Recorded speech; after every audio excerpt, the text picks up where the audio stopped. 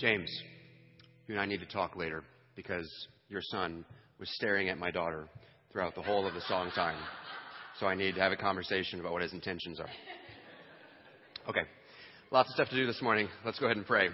Dear Heavenly Father, thank you for this time that we can spend in your word. Thank you for the gift of your word and the gift of understanding that you give through your Spirit. I pray that this time in the text this morning will help us to understand not just what you've told us, but will help us love you and your Son better. I pray that by studying what is not being said in your word, that we can understand more truly and clearly and love more sincerely what is said in your word. It's in the name of your Son, Jesus, that we pray. Amen. Now, I'm hoping you saw in the weekly email, or you heard me announce it like 20 minutes ago, that we have a candidate that is coming in to not audition, but to be a candidate for the senior minister role here at Prairie View. Well over 100 people wrote to us, and Aaron collected documents from 90 of them. That is cover letter, resume, statement of faith, philosophy of ministry, and a rather substantial Q&A. And that was the introductory material. Now, the elders did not review all 90 of those document packets. Aaron would send them to us in batches, and then we would talk to the ones that would sort of rise to the top of the pile. Ben first came to our attention back in very, very late September. And why did it take until February to get him here as a candidate if we were talking to him back in September? Well, partly just because of the sheer volume of resumes that was coming in. Ben's almost didn't see the light of day simply because he's young, and not that lack of age or lack of experience was an automatic disqualification, but we just did not expect that somebody without several years of experience in church leadership was going to be a good fit for the position.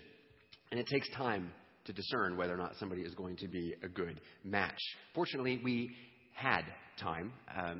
We've been blessed with a stable core of volunteers able to keep the church operating in the absence of a senior minister.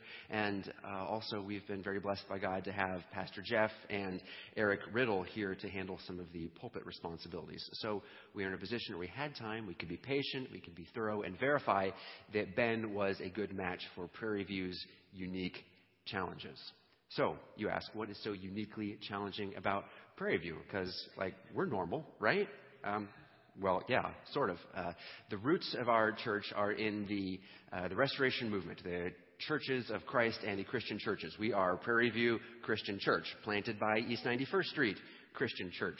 Up the road, there's White River Christian Church and Indian Creek Christian Church, and across the way, Traders Point Christian Church. Call it a movement, call it a family, call it a network, whatever you do, do not call it a denomination, because they don't like that. And I say them and not us, because Prairie View does not fit the Christian church mold. The roots of our movement are in the Ohio River Valley of the 1830s, and a frustration born out of denominational division. People began to wonder, like Jeff was talking about earlier, why can't my church and my neighbor's church get along? Why don't the Presbyterians and the Baptists and Methodists, why can't they fellowship together? Well, there's reasons why each of those branches of Christianity is distinct, but the thinking went those reasons just weren't good enough. And so people came together under the banner of being unified in the essentials, but in all the other areas, the non-essentials, having liberty and in all things behaving towards each other with Christian love rather than the schism and hostility that they were perceiving at the time. Of course, the devil is in the details. How do you decide what is supposed to be an essential?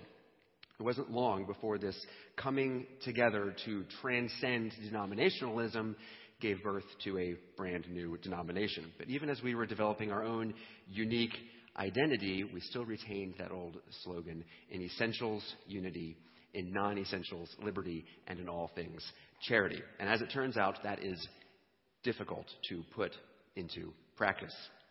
I preached about this about 2 years ago, that here at Prairie View, we draw the lines like this. We have three areas of essentials. There's the nature of God, and the nature of Scripture, and the nature of the gospel. And those are areas in which we as elders are clear in our thinking and resolute in our defending. And so we grilled Ben hard on some of these issues to make sure that we weren't introducing somebody into church leadership that was going to be flaky in any way on these three issues. Now, I have been told repeatedly by some of you that sometimes some of you find me a little bit intimidating. And I don't know whether it's my academic credentials or my wit or athletic achievements or movie star good looks. It could be anything, really. But the point is that normally on a Sunday morning, I am making an effort to be nice and friendly and give the impression that I am normal.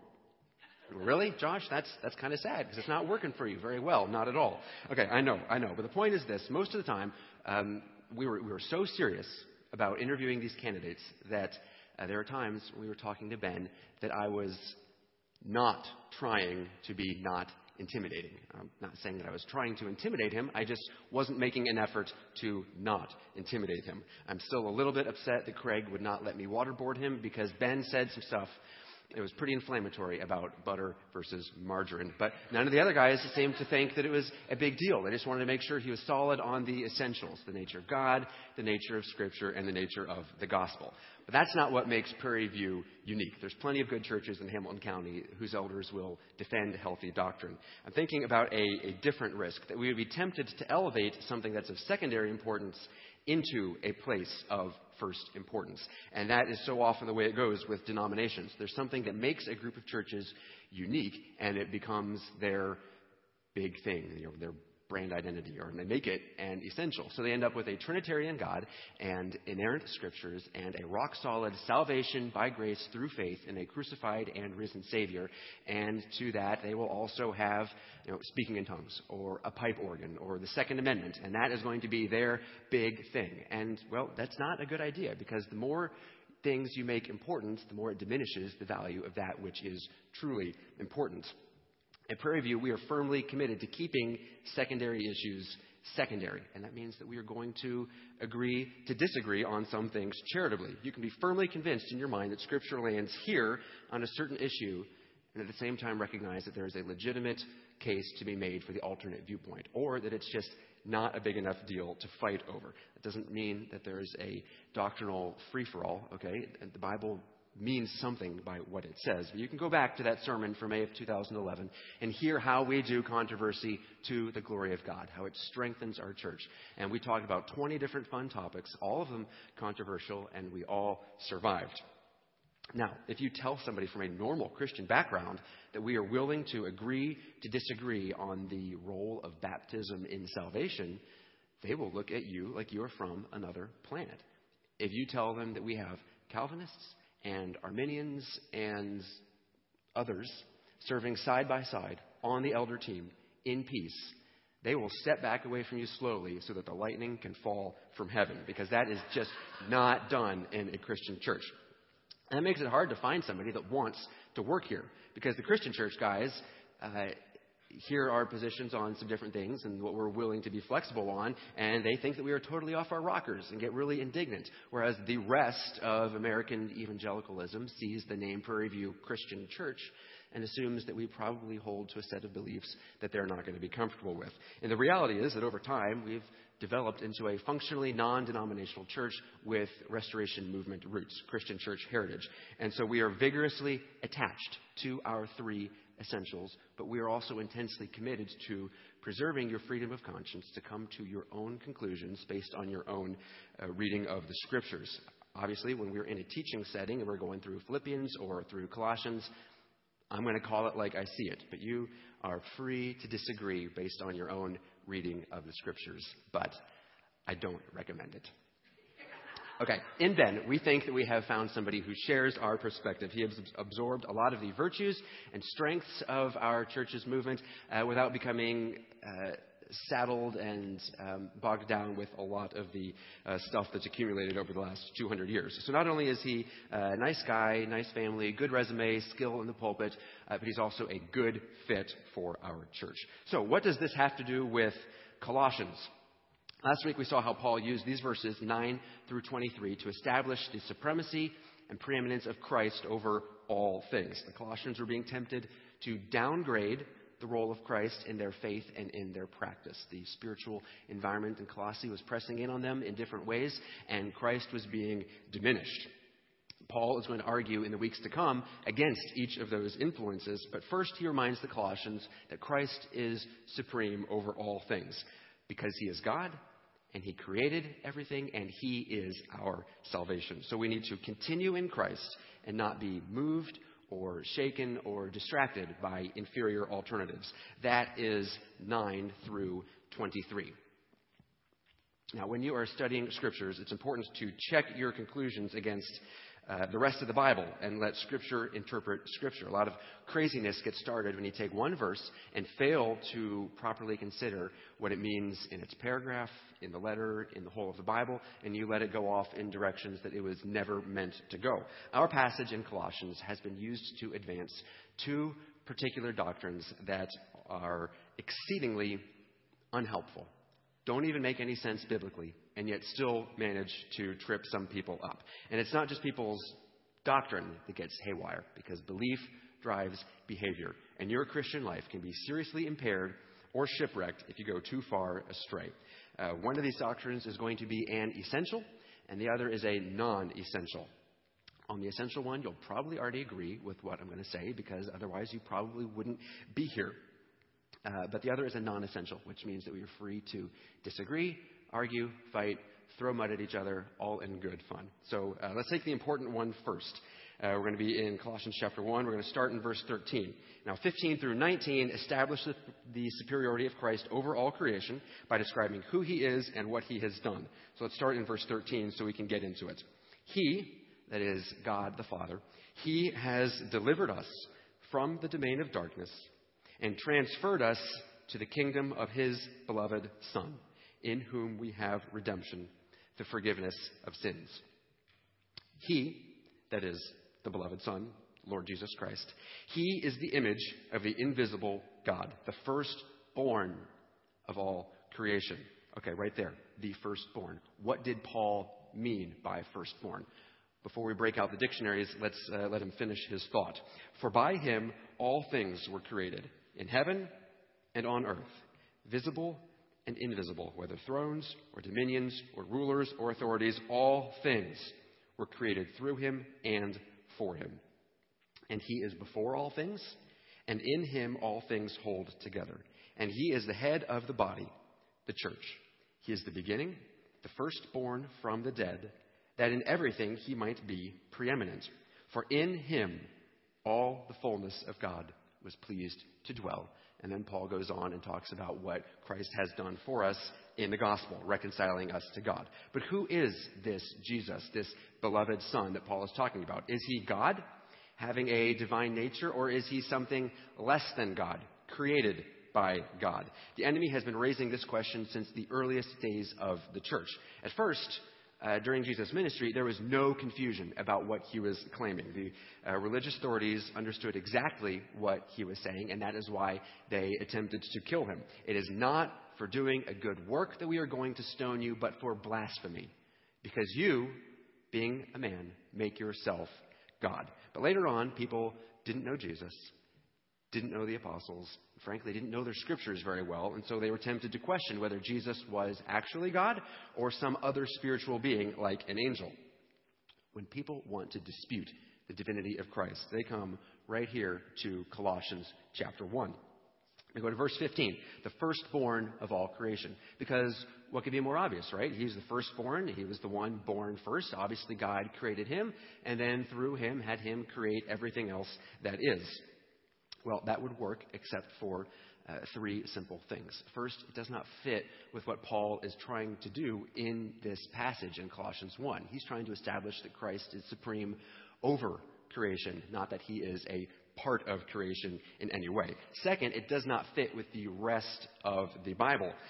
Now is not the time, but we would start in John 1 and go to John 3 and John 8, 1 Corinthians 8, 2 Corinthians 4, Hebrews 1, and we'd probably go back to John 1 because it's so important. And all of them say the same thing, that Jesus has a special, unique relationship with the Father, in that while they are distinct as Father and Son, they are one God. And Jesus is the invisible God made visible. And to make Colossians 1 say otherwise means you have to do some dreadful interpretation and all those other texts too in order to make them wrong too. So first, the view doesn't fit with the passage, and second, it doesn't fit with the rest of the Scriptures. Third, to make verse 15 say that Jesus Christ is the firstborn created thing in creation doesn't even get verse 15 right. You know that I don't use Greek up here very often, but when it's time, it's time. The word that we get firstborn from is prototokos. And does prototokos mean the firstborn child, or in this case, the firstborn created thing? No, it does not. Prototokos means to have the rights, the place, the privilege of the firstborn. Paul uses the word again in verse 18, the firstborn out of the dead. Was Jesus the first person to be raised from the dead back to life? No, he was not. Was he the first person being in an alive condition to go straight to heaven? No, he was not. So in what sense was Jesus the firstborn out of the dead? In that out of all humanity who has ever lived and died, he is our Savior and our Captain, rescuing us and leading us out the other side of death. He's first in order, first in place, first in priority. He isn't the prototokos over creation because he is created first, but because he has the rights of the Creator, because he is God. 2 Saturdays ago, and then again yesterday, in the late morning, we heard a knock on the door. Who knocks on a Saturday morning? The UPS guy rings the bell. Brianna's little friends, they ring the bell. The drug-pushing Girl Scouts with their little boxes of heaven, they ring the bell. Who knocks on a Saturday morning? The Jehovah's Witnesses. That's who knocks on a Saturday morning. And it's almost like they don't actually want you to come to the door. For 200 years, they have been dragging this doctrine into the future, kicking and screaming against all the weight of Scripture and history and Greek scholarship. It is getting harder and harder for them to argue that John 1, Colossians 1, Hebrews 1 say what they want it to say, but really that just means that they are arguing harder and harder on the point. And when they give up the divinity of Jesus, they also have to give up the Holy Spirit entirely, and then things really start to unravel. They are, to their credit, solid on what Jesus did, making atonement by his blood, reconciling us to the Father, but they are just so warped and deficient on who Jesus was. Brianna knows about them. They are those magazine people, she calls them. And when they started going door to door on our street earlier this month, she just absolutely freaked out. She wanted to go behind them and steal all the magazines off of our neighbors' front doors, panicked that somebody might learn something wrong about Jesus. And after we sedated her, we explained to her that if you want your friends to know what is true about Jesus, you're just going to have to be a good friend and tell them yourself, because obviously other people are willing to, and you might not like what they have to say. So, the point from Colossians 1 is that it affirms the deity of Christ rather than confusing the question. Let's turn the corner to the other topic, the potentially controversial one, since on this one there's going to be room for us to disagree.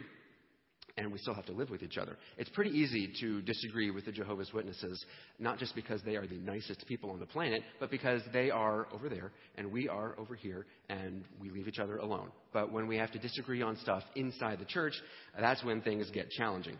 Verse 9, Paul begins to pray for the Colossian church, that God would do something on their behalf.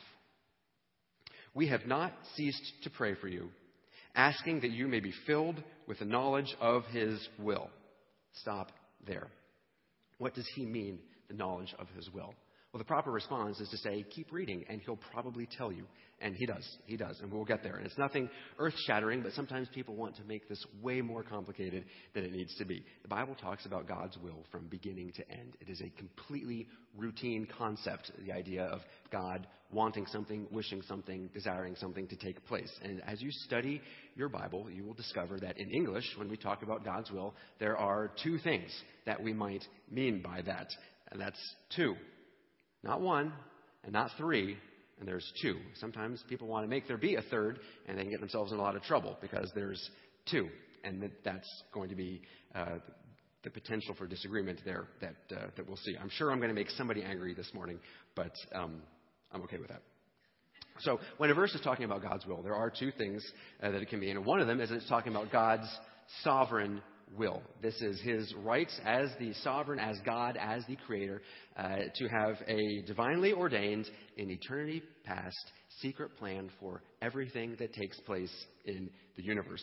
There are a lot of scriptures that we could go to talk about the sovereign will of God, but let me give you just 5 that will highlight God's sovereign will.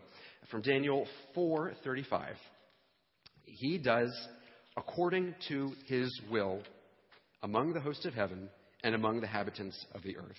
And none can stay his hand or say to him, what have you done?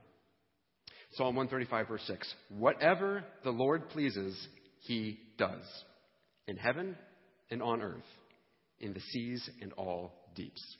Ephesians 1, verse 11. In him we have obtained an inheritance, having been predestined according to the purpose of him who works all things according to the counsel of his will. Acts 2:23. This is Peter speaking to an unbelieving crowd on the day of Pentecost. This Jesus, delivered up according to the definite plan and foreknowledge of God, you crucified and killed by the hands of lawless men. And then the church is praying a couple chapters later in Acts chapter 4. For truly there were gathered against your holy servant Jesus, whom you anointed, both Herod and Pontius Pilate, along with the Gentiles and all the peoples of Israel, so everybody, to do whatever your hand and your plan had predestined to take place. So from these scriptures describing God's sovereign will, we can discern a few key attributes. It includes all events that ever take place.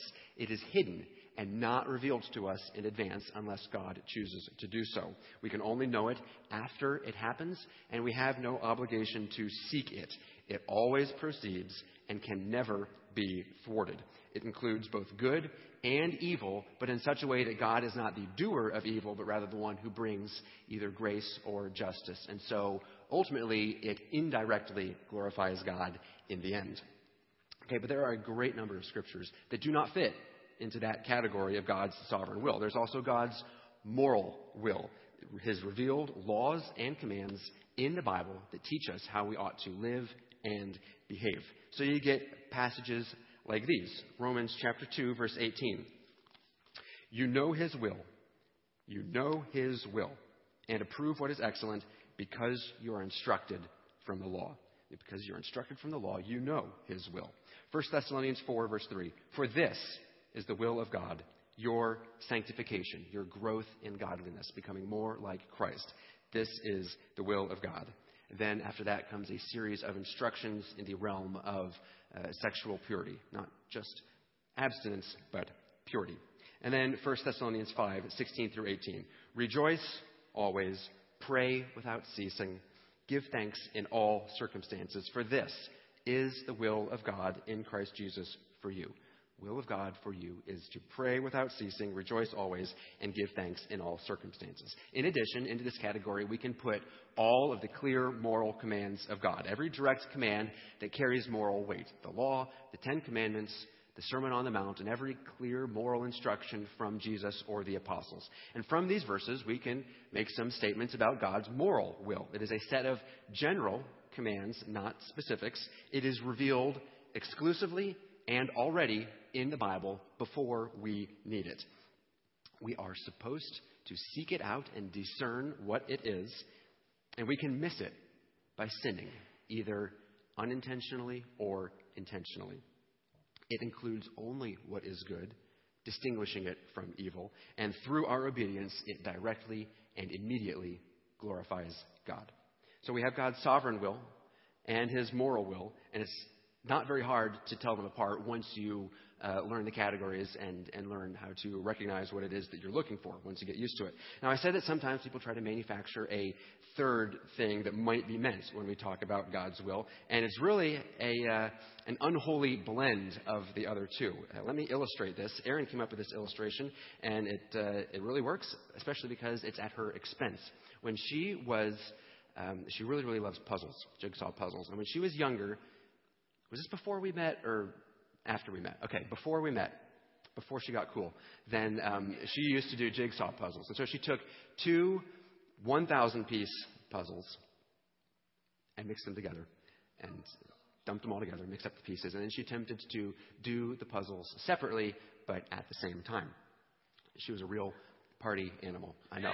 And so what she failed to consider was that these two puzzles came from the same manufacturer and had a very similar cut design. So pieces from one puzzle would fit in the other, and those pieces were already in the other puzzle. So frustration and disaster. She's taking the wrong pieces from the wrong puzzle and putting them together in a way that led to a real mess. So what happens when you take pieces of God's moral will and God's sovereign will and put them together in the wrong way? Well, you end up with quite a mess. It's a popular but completely unbiblical idea known as God's will for your life. And it blends the two categories in such a way that makes the Christian life a real burden. It's very difficult. It goes like this. You've got to find God's will for your life so that you can do it, or else. He has a precise plan for your life, and it's on you to figure out what it is. And if you screw it up, you've ruined it, and you've doomed yourself to God's second best, or worse, depending on how many mistakes you make. It takes the freedom of loving and serving Christ and turns it into this blindfolded obstacle course where you never really know what you're supposed to be doing. Instead of serving God in whatever way you enjoy and produces fruit, you're left to be like reading spiritual road signs and trying to figure out whether or not it's God's will for you to teach in Kid City. When really, if you've got the desire and the ability and the opportunity to teach, then teach. You don't need a special call from heaven in order to teach the kiddos. So, God's will from your life, it's hidden, it's not revealed, but it's up to you to seek it out. And He's not obligated to show you His will for your life unless you search for it really, really hard. And if you miss it, then you have sinned. There's more that can be said on this topic.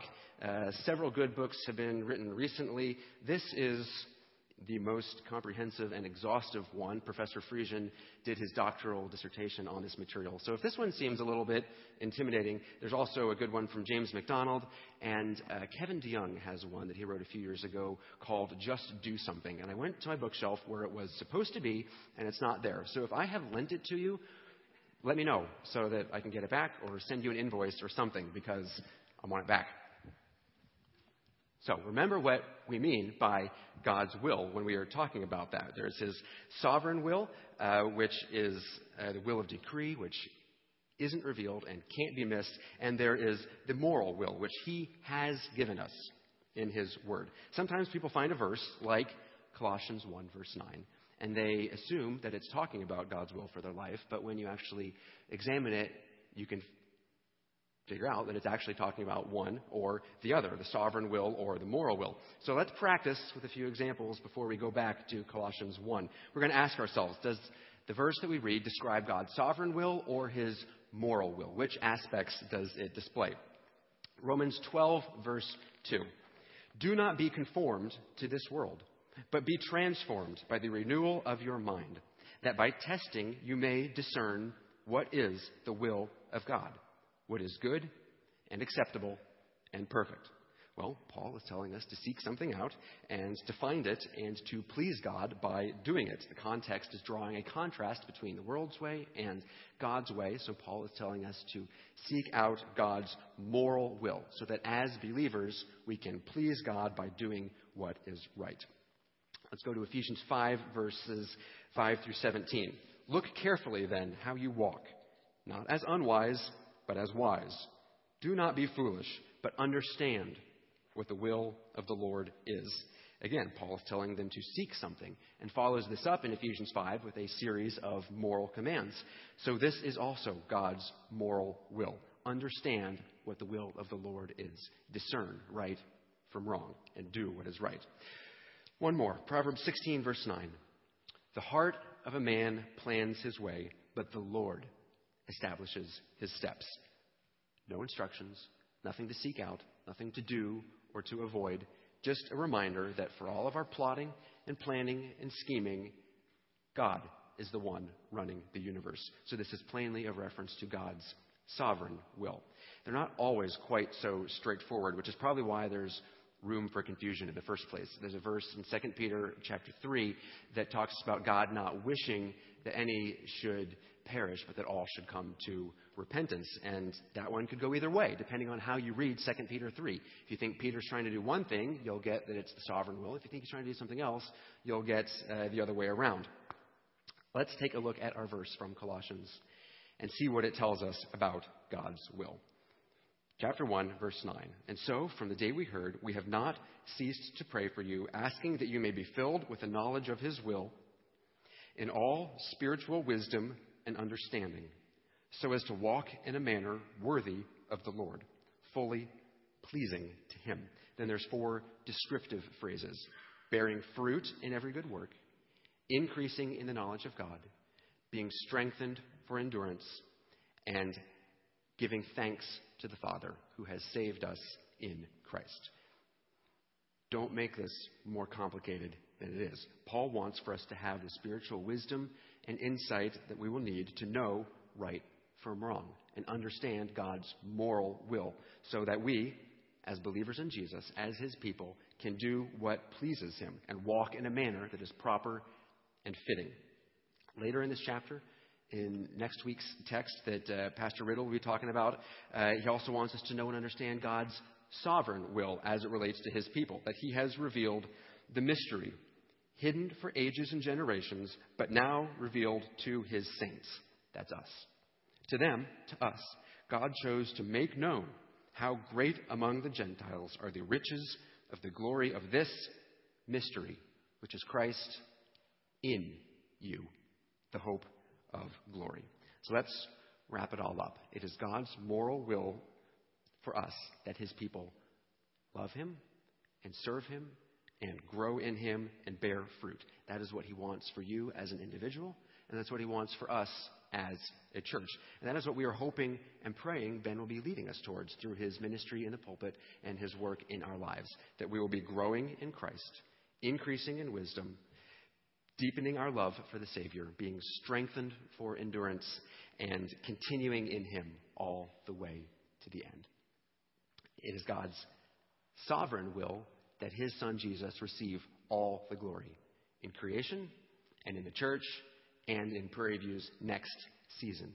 And that will cannot be thwarted. Let's bow our heads. Maybe when you came in this morning, you knew in your head that Jesus was God, but you haven't been living that way. This morning, this time in Colossians 1 is an opportunity for you to be reminded by God's word that not only is Christ sovereign and preeminent, but he's also our Savior who leads us into a joyful relationship with God the Father, a relationship that we must pursue and cultivate if it's going to flourish and blossom and bear fruit. Maybe, on the other hand, you've been so committed to following Jesus as Savior and Lord that you are too nervous and afraid to make any decision without knowing for sure that it's a good idea in his eye. Let Colossians 1 be for you a reminder of the freedom that we have in Christ to serve him in any way that we deem wise, that leads us into fruitfulness and into a greater love for the Lord Jesus Christ.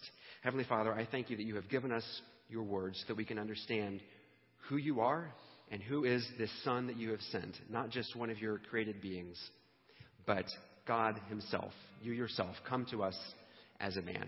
And thank you that you have given us your word so that we can understand what it is that is pleasing to you, not so that we can be in your presence because we've done good works, but because Christ has reconciled us into a relationship with you already by his work on the cross, that we can then grow in him and walk in him and live our lives in a way that pleases you.